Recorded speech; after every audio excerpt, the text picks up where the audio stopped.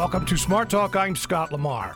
The year 1993 was one of the most noteworthy in Pennsylvania's history. Governor Robert Casey was diagnosed with a rare disease that threatened his life. In June of that year, the governor underwent a double organ transplant, getting both a new heart and liver. At the time, Governor Casey was only the seventh person in the world to undergo that procedure. Governor Casey survived, but he was out of office for 6 months. Lieutenant Governor Mark Singel became Pennsylvania's acting governor. More than 20 years later, Singel has written about that year in a new book, Mark Singel, A Year of Change and Consequences. Governor Singel, welcome to the program. Thank you. Thank you very much for having me. All right, my first question is, what took you so long? To write the book, you mean? To write the book, yeah. Well, I was that pesky little thing of earning a living. After I left office, having been defeated in 1994, I really was not sure of the direction my life was going to take. And since I had no marketable skills whatsoever, I got into the lobbying business and created a government relations firm, and I've been doing that to put food on the table and to secure my income for a while. So that took precedence for the last couple of years. Well, but you still are very much plugged into the Pennsylvania political scene. One thing I have to admit about the book, before we get into talking about 1993, I have to admit that I was surprised. I think I know a lot about what goes on in state government, but I was surprised at the schedule that you kept as lieutenant governor, because the lieutenant governor a lot of times is in the background, and most people don't know what they do. Describe a typical day as lieutenant governor in 1993. Well, first of all, let me say that I'm getting that reaction a lot, because it's typical for the average citizen to just kind of denigrate their politicians and their leaders, and to think that they're all a waste of time, and particularly in today's modern era where there's been so much negativity. But the truth of the matter is that it doesn't really matter what your party is, what your philosophy is. Most people run for office in the first place to work hard and to do a good job for their constituents. And if you ask anybody who's had any success in politics, they'll tell you that it is arduous and it is a tough schedule to keep, and there are demands on your time. One of the motivations for writing the book was to express that and to say, look, you might think that, lieutenant governors, vice presidents, second in command in businesses are running obscure lives and not really mattering much. But there's a great responsibility to standing by and being ready to serve. And that requires taking your share of the events and the schedule requirements and making sure that you're prepared at the time that it comes.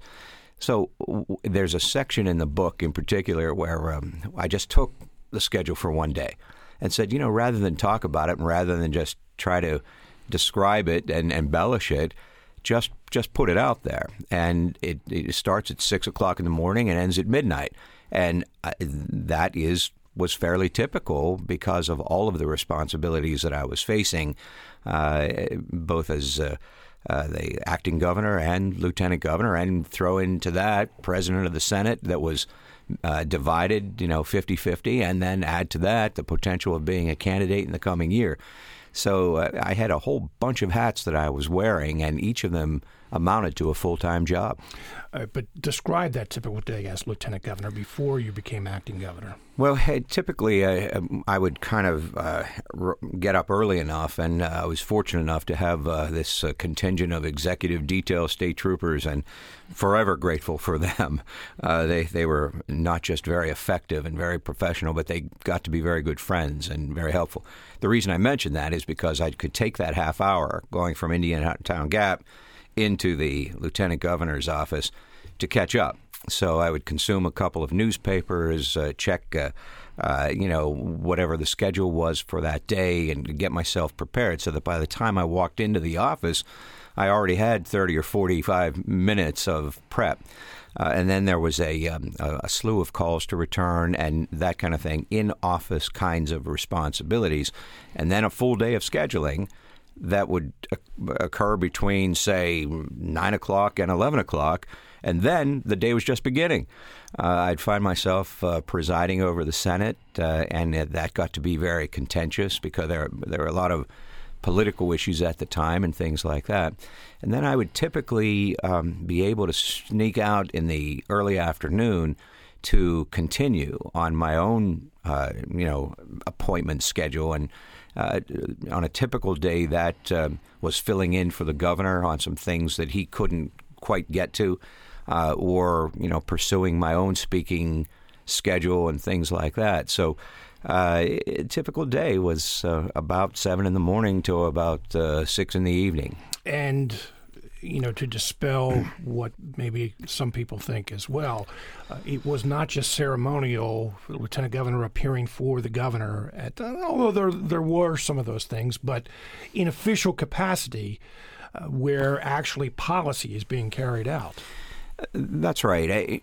Every lieutenant governor has to take stock of what their responsibility is, and it can be summed up in one phrase, and that's you do what the governor tells you to do. And that's a good thing, because the job of governor is almost overwhelming. It's whether you're a mayor, or a county commissioner, or a governor, or a president, executive authority means that you have to make the decision, and you have to move the pieces around. You have to keep the trains running on time, and that's a real job. So the lieutenant governor's responsibility is to ease that burden on the governor as much as you can. And fortunately, the governor and I had a good relationship, and he entrusted me with a number of responsibilities. In addition to the constitutional duty of presiding over the Senate, chairing the Board of Pardons, and having my own, directions and schedules with my consultation with my own staff, I also was the chair of a task force on recycling, for example, and was in charge of the Pennsylvania Energy Office at a time that was crucial in order to begin to take advantage of our natural resources like natural gas and things like that, and a number of things. At one point, we counted there were 8 different boards and commissions that I was the chair of, just in order to keep them running on behalf of the governor. There was also some spillover that the governor's schedule would get overwhelmed, particularly in his second term when the effects of his amyloidosis was kicking in.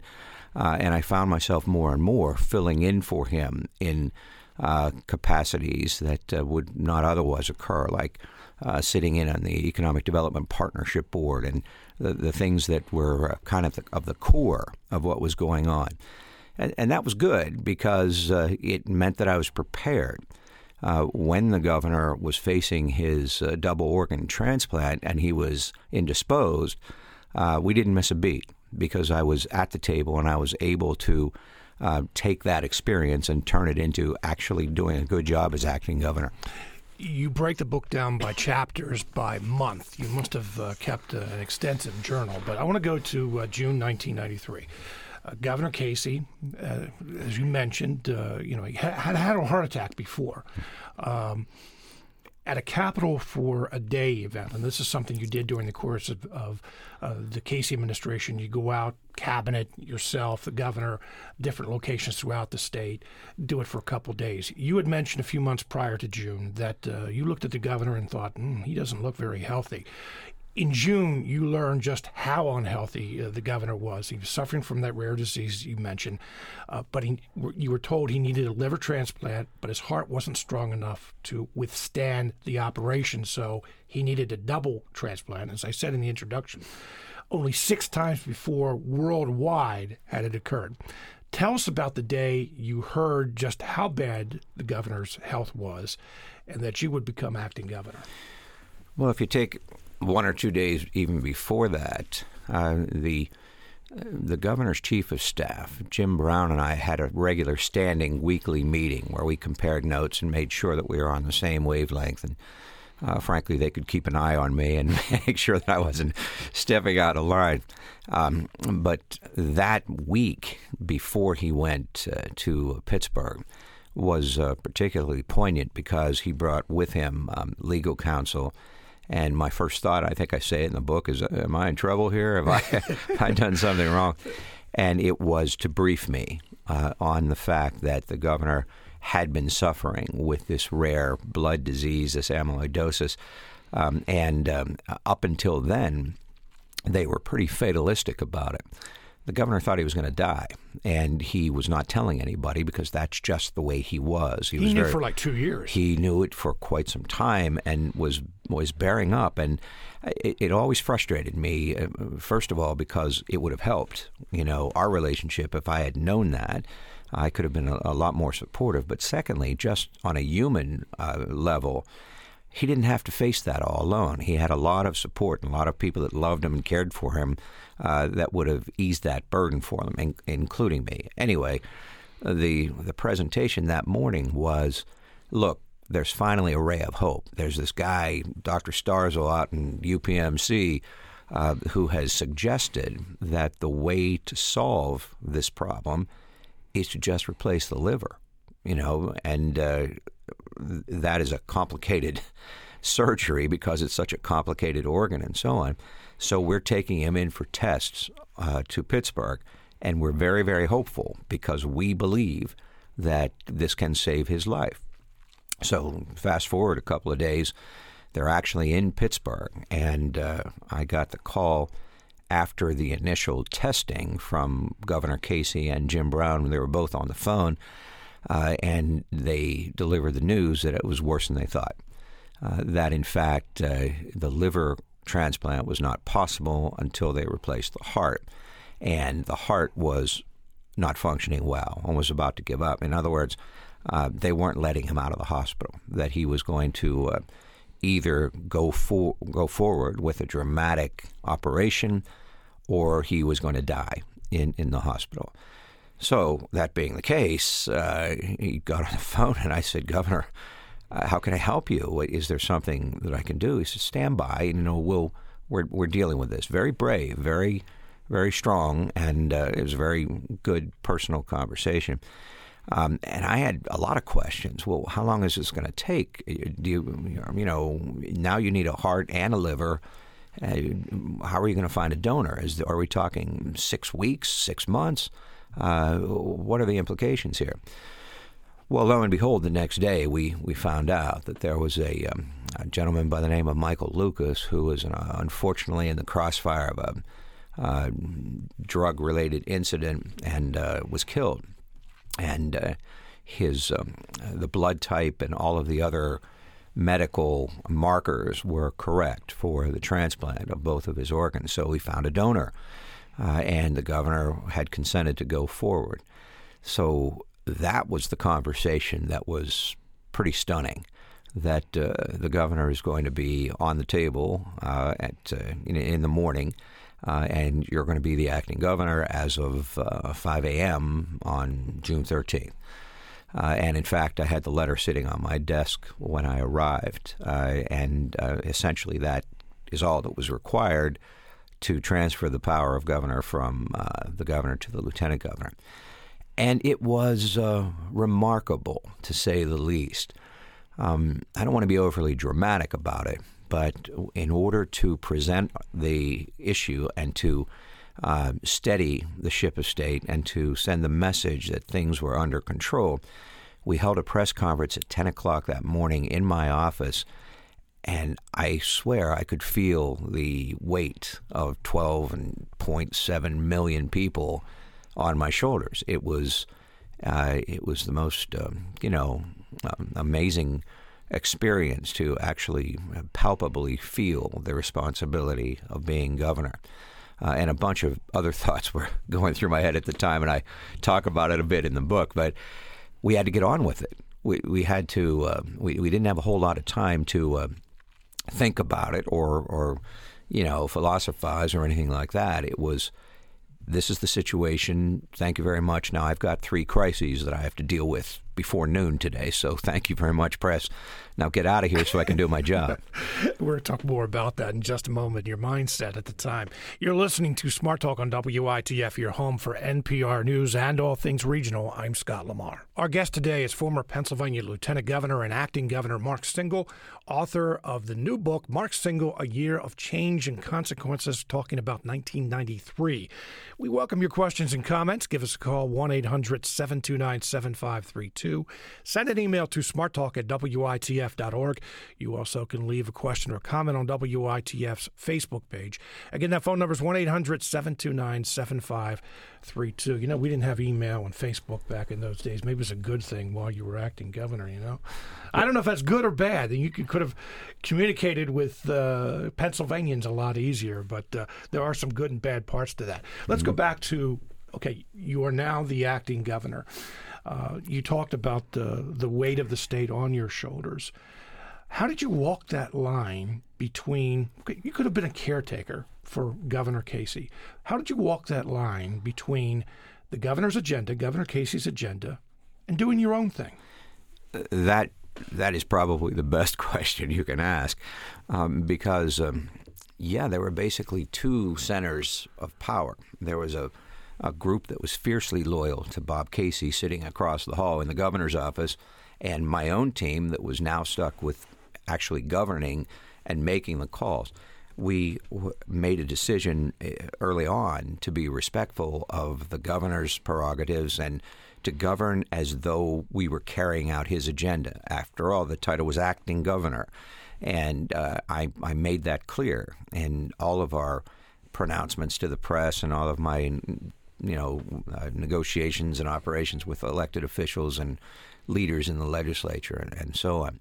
A good case in point is that shortly after the in fact, the day of the governor's surgery, I got this call from somebody representing gaming interest saying, look, the governor's not thrilled about expanding gaming in Pennsylvania, but we know that you've made some statements that you could support slots at tracks, for example, and helping out the horse racing industry and so on. So, well, we're thinking about having a bill introduced while he's out of commission that could end up on your desk, and you could be the guy that brings slots to tracks. I said, don't even come to me with this. That's completely inappropriate. It's not where the governor is going. And no, I'm not here to, foment a revolution. And he would be very disappointed. So no, I had to close that door. And I said, look, come to me when I'm governor in my own right in 1995, okay? But I'm not going to do that for you now.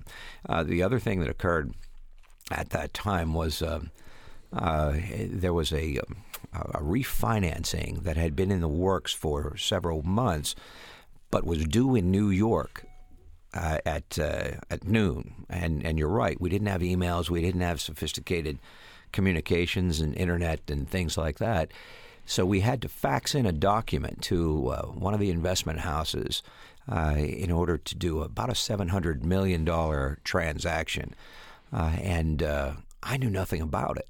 And it was kind of unusual, and I really didn't want to put my name on something that I was in the dark about.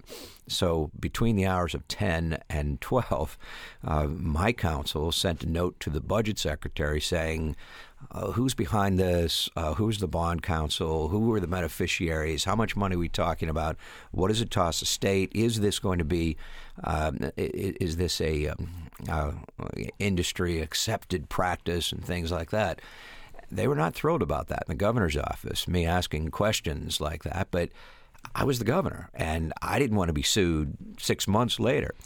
So to his credit, Mike Hershok, who was the secretary of the budget, scrambled with that and took that assignment on and got those answers back to me at 11:45. We put the document on the fax machine, got it to the New York folks that had to have the information, and we saved the state's credit rating by doing that. That was on the first day we're talking about. And then the third thing that happened a couple of days later was I had some emissaries from the House Democratic leadership who were friends of mine, and I needed their help, come to me and say, we haven't had a raise in a couple of years. So we're crafting a piece of legislation for a substantial legislative pay raise for the senators and representatives. I said, Let me tell you something, fellas. If you put that on my desk, I will veto that with great fanfare, because you cannot tell me that you're going to do that to me.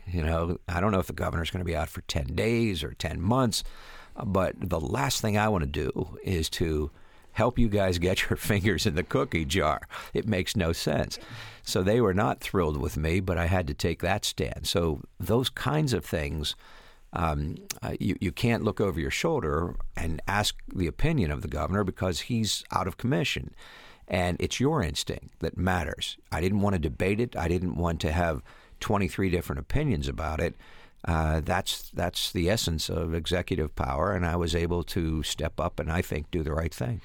Now, you said earlier about how most people in elected office or in politics get into it for the right reasons, but just what you described there, at least two of those things, boy, that sounds cold. I mean, the governor is out of commission. He's fighting for his life, and you have gaming interest and legislators wanting more money. Yeah, it was pretty. I thought it was inappropriate, to say the least. But, I mean, on the other hand, look at it from their perspective. We now have expanded gaming dramatically, and it has increased revenues for the state by about $1 billion a year. It was the right thing to do. It was just the wrong time to do it. And the legislators had a point. At that point, they had not had an increase for 10 years. So it wasn't that I was unsympathetic to it. It's just that it would have been completely the wrong visual to send out to Pennsylvania voters. So as you've mentioned, you were preparing your own run for governor in 1994. How much was that on your mind? And we're going to talk about the phone calls you had to make, but how much was that on your mind as you're governing, as you're the acting governor? Well, in the immediate instance, in the immediate aftermath of the governor going into surgery, I had to push it aside. There were people around me that were building the industry, the little cottage industry of Mark Singel for governor, and there were folks that were pressuring me to stay on the phone and start to raise money and that kind of thing. But I had no choice. I said, I cannot do that and really focus on what needs to be done in the short term. So all you people go away for a while. I'll talk to you in about a month, and we'll see where we are. And that's what we did. So we basically took the month of June and July and really focused on, tying up the loose ends. And there are bills that had to be passed in conjunction with the budget that had just been passed. There were key landmark pieces of legislation that were working themselves through that I believed in and things like that. So I really did have to subjugate the political ambition for actually doing the job for at least a little bit. But to be honest about it, it's never far from your mind if you're a politician, and it takes a huge amount of work to put the pieces in place to run for governor. So we got back to it fairly quickly. And at the end of that summer and going into the fall, there was an increasing amount of time that was spent on political items and making phone calls and things like that. We didn't do it in the office. We didn't do it as part of the official functions. We had a separate campaign office. Yeah, we had people go to jail phones. for that here. Yeah, recently. Even back then, it was clear to me that no, you can't mix the two, and we didn't. But there was a very aggressive schedule of political events and political fundraising calls on top of the official events that had to be done, and that happened throughout the latter part of 1993. Now, when you did get into that, and you said making calls, when you were making calls, you were asking for money. Yeah. For those of us who have never run a campaign of any kind, let alone one as big as a run for governor, that seems awkward to call people on the telephone and ask for money. Was it? No. You're not going to ask me for a loan here today or anything, are you? I'll tell you why, and I think I say this in the book, that for me, anyway, my first memories of getting into politics, running for state senate in the Johnstown area, were very, very, very positive. I guess I'm a little strange that way, but I like knocking on the doors, making my case, spending about 30 seconds explaining to people where I was coming from, why I was running, and asking them for their vote. And the worst that happens is that they say no, and you move on to the next one. It was that kind of retail politics that I found to be really engaging. In fact, I'm one of those weird folks that kind of draws the strength, like a performer, draws from the audience and does a better performance. I get that. So making those phone calls and asking people for money was as close as I could get to that retail politics. So I met a lot of people over the phone and was always respectful. I mean, you reserve the right to say no to me if you want to, but it was part of the process. And people who complain about raising money or knocking on doors probably shouldn't be in the business. You have to do it with a little grace and a little style, and most people complain about it. But to be honest with you, it's at least the human contact that makes politics what it is. And we're talking, something that happened 23 years ago. So we asked the question two ways. Was there too much money that needed to be raised to run for governor then? And today, are we talking too much money? In other words, do we need some kind of change, some kind of reform that limits the amount of money or somehow gets some control under the spending? Yes and yes. Even as I'm saying that I liked the interaction, it would have been 100 times better if I didn't have to end the conversation by saying, "Can you send me $1,000?" Because then you could have talked about issues and you could have explained to people and you could have energized them based on your vision and brought them on board in a loftier plane rather than, I now have an investment in this guy. Mm-hmm. So I do think that the costs that are associated with running for office were very bad. Back then, we were projecting that we needed to raise about $10 million in order to run for governor. That has exploded. I think Ed Rendell set the record for Democratic candidates and raised $30 or $40 million. And now in the Senate race this year, they've already blown through $50 million between the two of them. And it really is awful. It's really way too much money. But the problem is that is the cost of media. It really is the cost of television still that drives that number and drives people to raise the money to get their message on TV to perform successfully. So something's got to give. I've always been for some kind of a public financing arrangement and limitations that can be set. And I am certainly for doing something about Citizens United. That opened the floodgates. The Supreme Court ruling that corporate interests can dump as much money as they want into the process has really complicated the situation and has really forced candidates into a continual fundraising cycle, and that's not good. Did you ever have anyone during those conversations say to you, ask you the question, Mark, what am I going to get for this? Probably, yes. And you must, and this is a good lesson for anybody in modern politics to learn, you have to be prepared and ready when that signal, goes off to rebut it forcefully. It's not enough just to ignore the comment. You have to say, and we actually had a small speech, you understand that there's no connection between a political contribution and services later. We don't operate that way. It's illegal, and we can't make that connection. So the few times that people that maybe didn't know any better might have said, well, yeah, I can contribute to your campaign. What I'm looking for is, in those cases, we were able effectively to say, no, I'm giving you my general outlook of where I'm going as a political leader.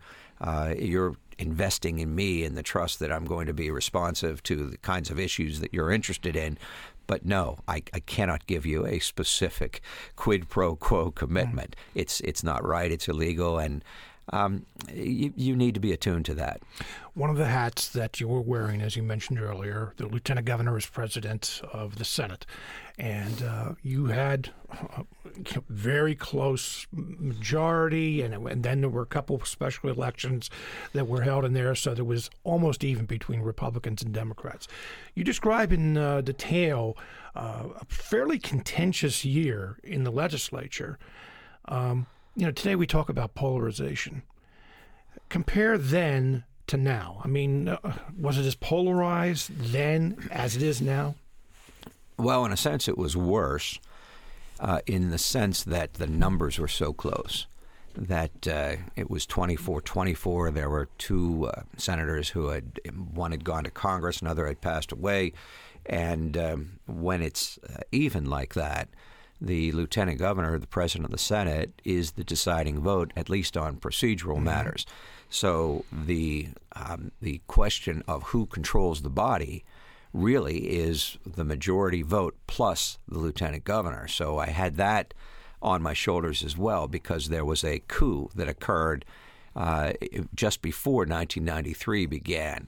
There was a defection of one of the senators from Republican ranks to Democratic ranks, and then there was an immediate coup that would take over that the Democrats executed, and the Republicans were furious, and they were furious for the entire year. I was going to say that 1994. That anger did not go away. Oh, they didn't let me up for air, or they didn't let the Democrats up for air, and you can't blame them. It's they have their own direction and their own philosophies and their own version of what they would have liked to see done, and the Democrats, for the first time in 10 years, were controlling the vote in the Senate, and we had a short season of governance that we protected.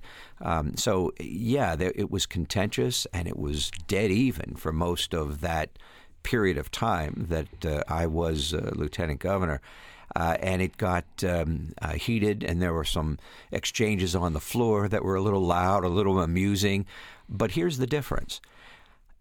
It really wasn't personally mean-spirited. People were performing their rules as they saw it. And even the most contentious kind of back and forth that's documented in the book via the Senate journals it was not as mean-spirited as you see today.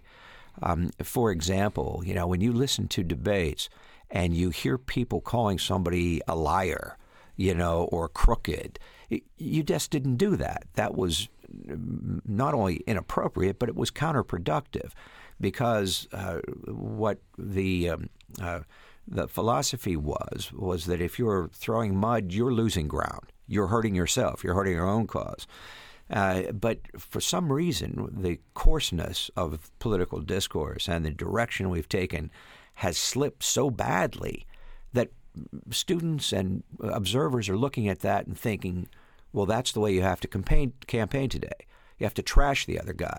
No, you do not have to trash the other guy.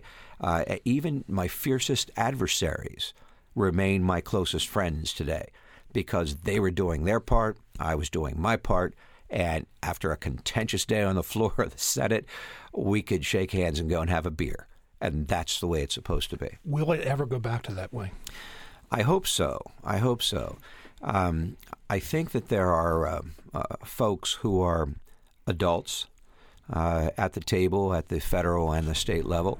I think that there are people that really want to do the right thing.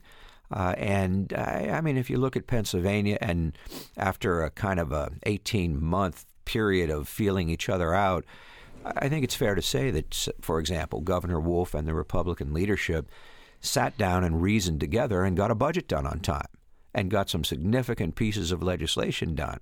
So it shows you that even against daunting odds, if the other party is in control of both the House and the Senate, it is possible to make progress. I think you have to be rational. I think you have to be reasonable. You have to respect where the other guy is coming from and sit down honestly and operate in good faith. You're listening to Smart Talk on WITF. Your home for NPR News and all things regional. I'm Scott Lamar. Our guest today is former Pennsylvania Lieutenant Governor and Acting Governor Mark Singel. He's author of a new book, Mark Singel, A Year of Change and Consequences, talking about 1993. Question or comment, give us a call, 1-800-729-7532, or you can send an email to smarttalk@witf.org. You mentioned that you had a pretty good relationship with Governor Casey, but you also describe in the book that there were times where the two of you did not see eye to eye, and that it was strained at times. It definitely was. I like to tell people that it was like a father-son relationship, and I just wanted the keys to the car once in a while. But it was always respectful, even when we were disagreeing. I had no idea that he was, operating under this cloud of a disease that he was pretty, as I said, fatalistic about. So I'm looking back on it, I think I could have been more supportive and appreciative and things like that. I just didn't know. So when I, for example, was toying with the idea of running for United States Senate and he was lukewarm, I felt that it was condescending. And, this is a direction that is important to me. So I tell people that, no, Governor Casey and I had a very good, strong working relationship. We just disagreed on little things like my future, for example. Well, another thing that you disagreed on, and I doubt it could be described as little, was abortion. Abortion was a major issue during the Casey administration. Bob Casey was a devout Catholic who was staunchly pro-life and had a national reputation. 1992, one of the big controversies at the 1992 Democratic National Convention is Governor Casey wanted to speak as a pro-life Democrat, and he was kept from doing that. You also are Catholic, but you're pro-choice. This created a bit of a rift between you and the governor. Well, it shouldn't have. And, in a broader sense, there is much more commonality on this issue than people want to believe. Now, tell me about that, because it's hard for me to see it even from my angle. I know. Well, because it is so complicated and because people legitimately feel so passionately on both sides of the issue. But it goes back to what we were saying before. What you need to do is to respect both sides of the issue. On the one hand, people who are ardently, quote, pro-life, end quote, sincerely believe that there's a life at risk and they're protecting the most vulnerable unborn in our society. There's nothing wrong with that. I get that. It makes absolute sense to me. On the other hand, as Americans, you cannot tell more than half of the population that the government's going to tell you what to do on such a crucial issue. So the concept of pro-choice and being able to choose the right thing is a right that is defended by the Blackmun decision, by Roe versus Wade. It's the law of the land that makes sense. So where are we in the middle? And by commonality, I'm saying that the folks who are pro-life, but with exceptions, are very similar to the folks who are pro-choice, but with some reasonable restrictions. So it's that kind of gray area that we find ourselves in that's, probably where we need to be as a country, respecting each other's positions on the issue and stop making moralistic judgments about folks on the extremes of the issue. So it wasn't that we were disagreeing on the concepts. We were disagreeing on the level to which the federal government should be involved in the issue. And Bob Casey's position back then was as probably as far to the right, pro-life, like a Jesse Helms position on it. And I just couldn't be there. I just wasn't there. So it did cause some contention between us, but it wasn't as overriding as you think. And it wasn't the issue, that caused problems. The issues that caused problems were more about politics and directions and whether I should be, leaving the reservation and off on my own running for something and things like that. But it was part of the discussion that went on. And I always feel badly that we never quite resolved that. I wanted to sit down with him and come to some kind of a conclusion on that issue so that we could respect the subtle differences between us. Ultimately, the governor wasn't very supportive of your candidacy for governor. And the thought always was that it was the abortion issue was the reason why. Was it the only reason why? No.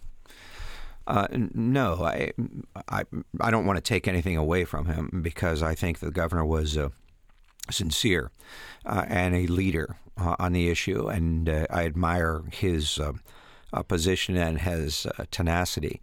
But I think he also respected my point of view and the point of view of many people, excuse me, who legitimately understand that sometimes there are rights that we defend that make us cringe a little bit.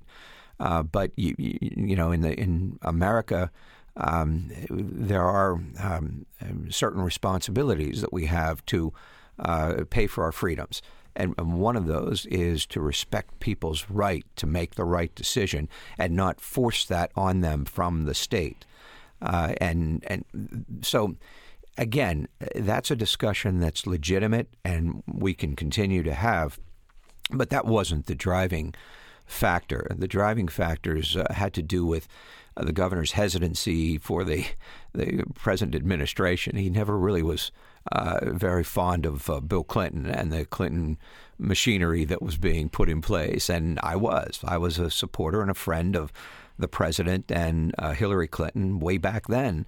And the governor had different perspectives of who should be in what roles and was supportive of my candidacy in '94, but a little lukewarm. He could have been a whole lot more full-throated about it, and let's just say that he went fishing a bit in that race. Let's talk about the Clintons, because that time in 1993, a lot of the things that the Clinton administration did, we're hearing about during this presidential campaign, NAFTA in particular. President Bill Clinton was a supporter of NAFTA, getting it agreed to. He contacted you and wanted your support for the North American Trade Agreement, and you said no. I think that's a great story in the book because it was well into the service as acting governor, and I'm at my desk, and there's a phone call from the White House. And sure enough, I answer the phone, and there's "Hey, Mark, how are you doing?" It's a good Clinton. How are things in Pennsylvania going? You know? And I said, "Mr. President, it's good to hear from you." And he said, "Yeah, you're doing a good job." And he was very pleasant. We had a nice little exchange and that kind of thing. And he says, "I could sure use your help on NAFTA because we need your congressional delegation. Can you round up support for votes on the floor that was coming pretty quickly?" And unbeknownst to him, I had done my homework on this and had an extraordinary meeting in my office with my own Secretary of Commerce and my Secretary of Agriculture, in addition to all kinds of other research material.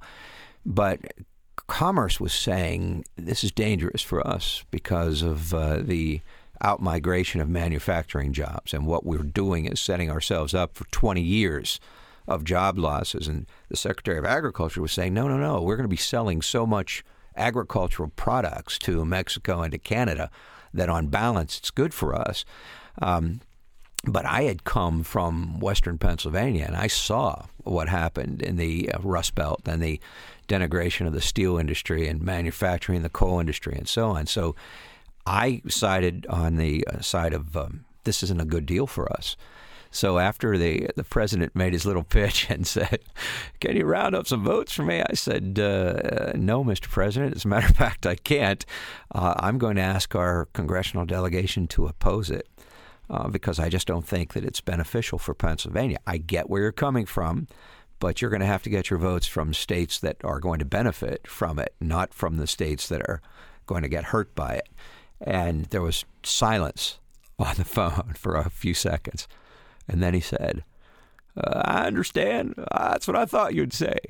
So it was kind of strange. He was kind of testing to see if I was going to be malleable on the subject. Young guy sitting in the acting governor's chair. And he wasn't really surprised to hear me say no, because he was smart enough, and he is fiercely smart, that it would have been hard for Pennsylvania to support NAFTA. In the 20 years since, as I said, it is again an issue here in 2016 in the presidential campaign. Has Pennsylvania been hurt by NAFTA? Yes, I think it has. In what ways? I think that what it has encouraged is a lot of development on the borders and a lot of development in Mexico, which is a good thing. I understand the concept of international trade. I understand the need for globalization of the economy and everybody cooperating together. But there are sections of the country that paid an inordinate price for that kind of globalization. Not just Pennsylvania, but Ohio and Michigan to a degree, and states like that in the industrial, heartland there. And it's going to take a while, but we're slowly and surely replacing those jobs. I mean, you can look at Pittsburgh as a shining example of surviving NAFTA and surviving the shift from the industrial age to the information age. Pittsburgh's a shining example of a corporate headquarters and a much more modern technology. So we'll get there. It's just that it was a long and painful process, and we're still kind of coming out of that, of the impact of NAFTA and other trade deals. You had an email here that said Bob Casey was not invited to speak at the 92 convention because he refused to endorse the Democratic nominee, not because of his pro-life views. This is a political myth. Well, I would say there's some truth to what the gentleman or whoever sent that email is, because what Bill Clinton was trying to do was to do the typical pep rally at a Democratic convention, and the last thing he needed was any kind of dissent. But the fact of the matter is that the governor was withholding his endorsement of Clinton largely because of his position on abortion, so that they were inextricably tied together. Having said all that, the president and the Democratic Party made a mistake. You do not deny the governor from one of the largest states the opportunity to speak. I mean, put him on at 2 a.m. if you want to, but it was not right for them to deny him the podium, and it stung, and that stuck in Bob Casey's craw for years. I have another emailer wanted to know if you see any possibility of a constitutional convention in Pennsylvania.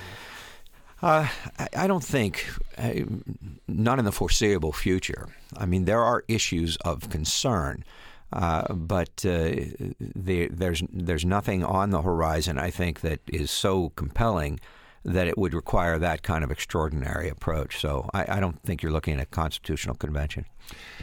You were a different kind of acting governor. I mean, say you and Bob Casey had very different personalities. I used to host the Ask the Governor program on Radio Pennsylvania Network, and I remember you telling me one time that as half Pima, that there was a snowstorm, and you were driving from Indiantown Gap down 81, and there was a guy walking in the snowstorm, and you picked him up. You remember that? Yes.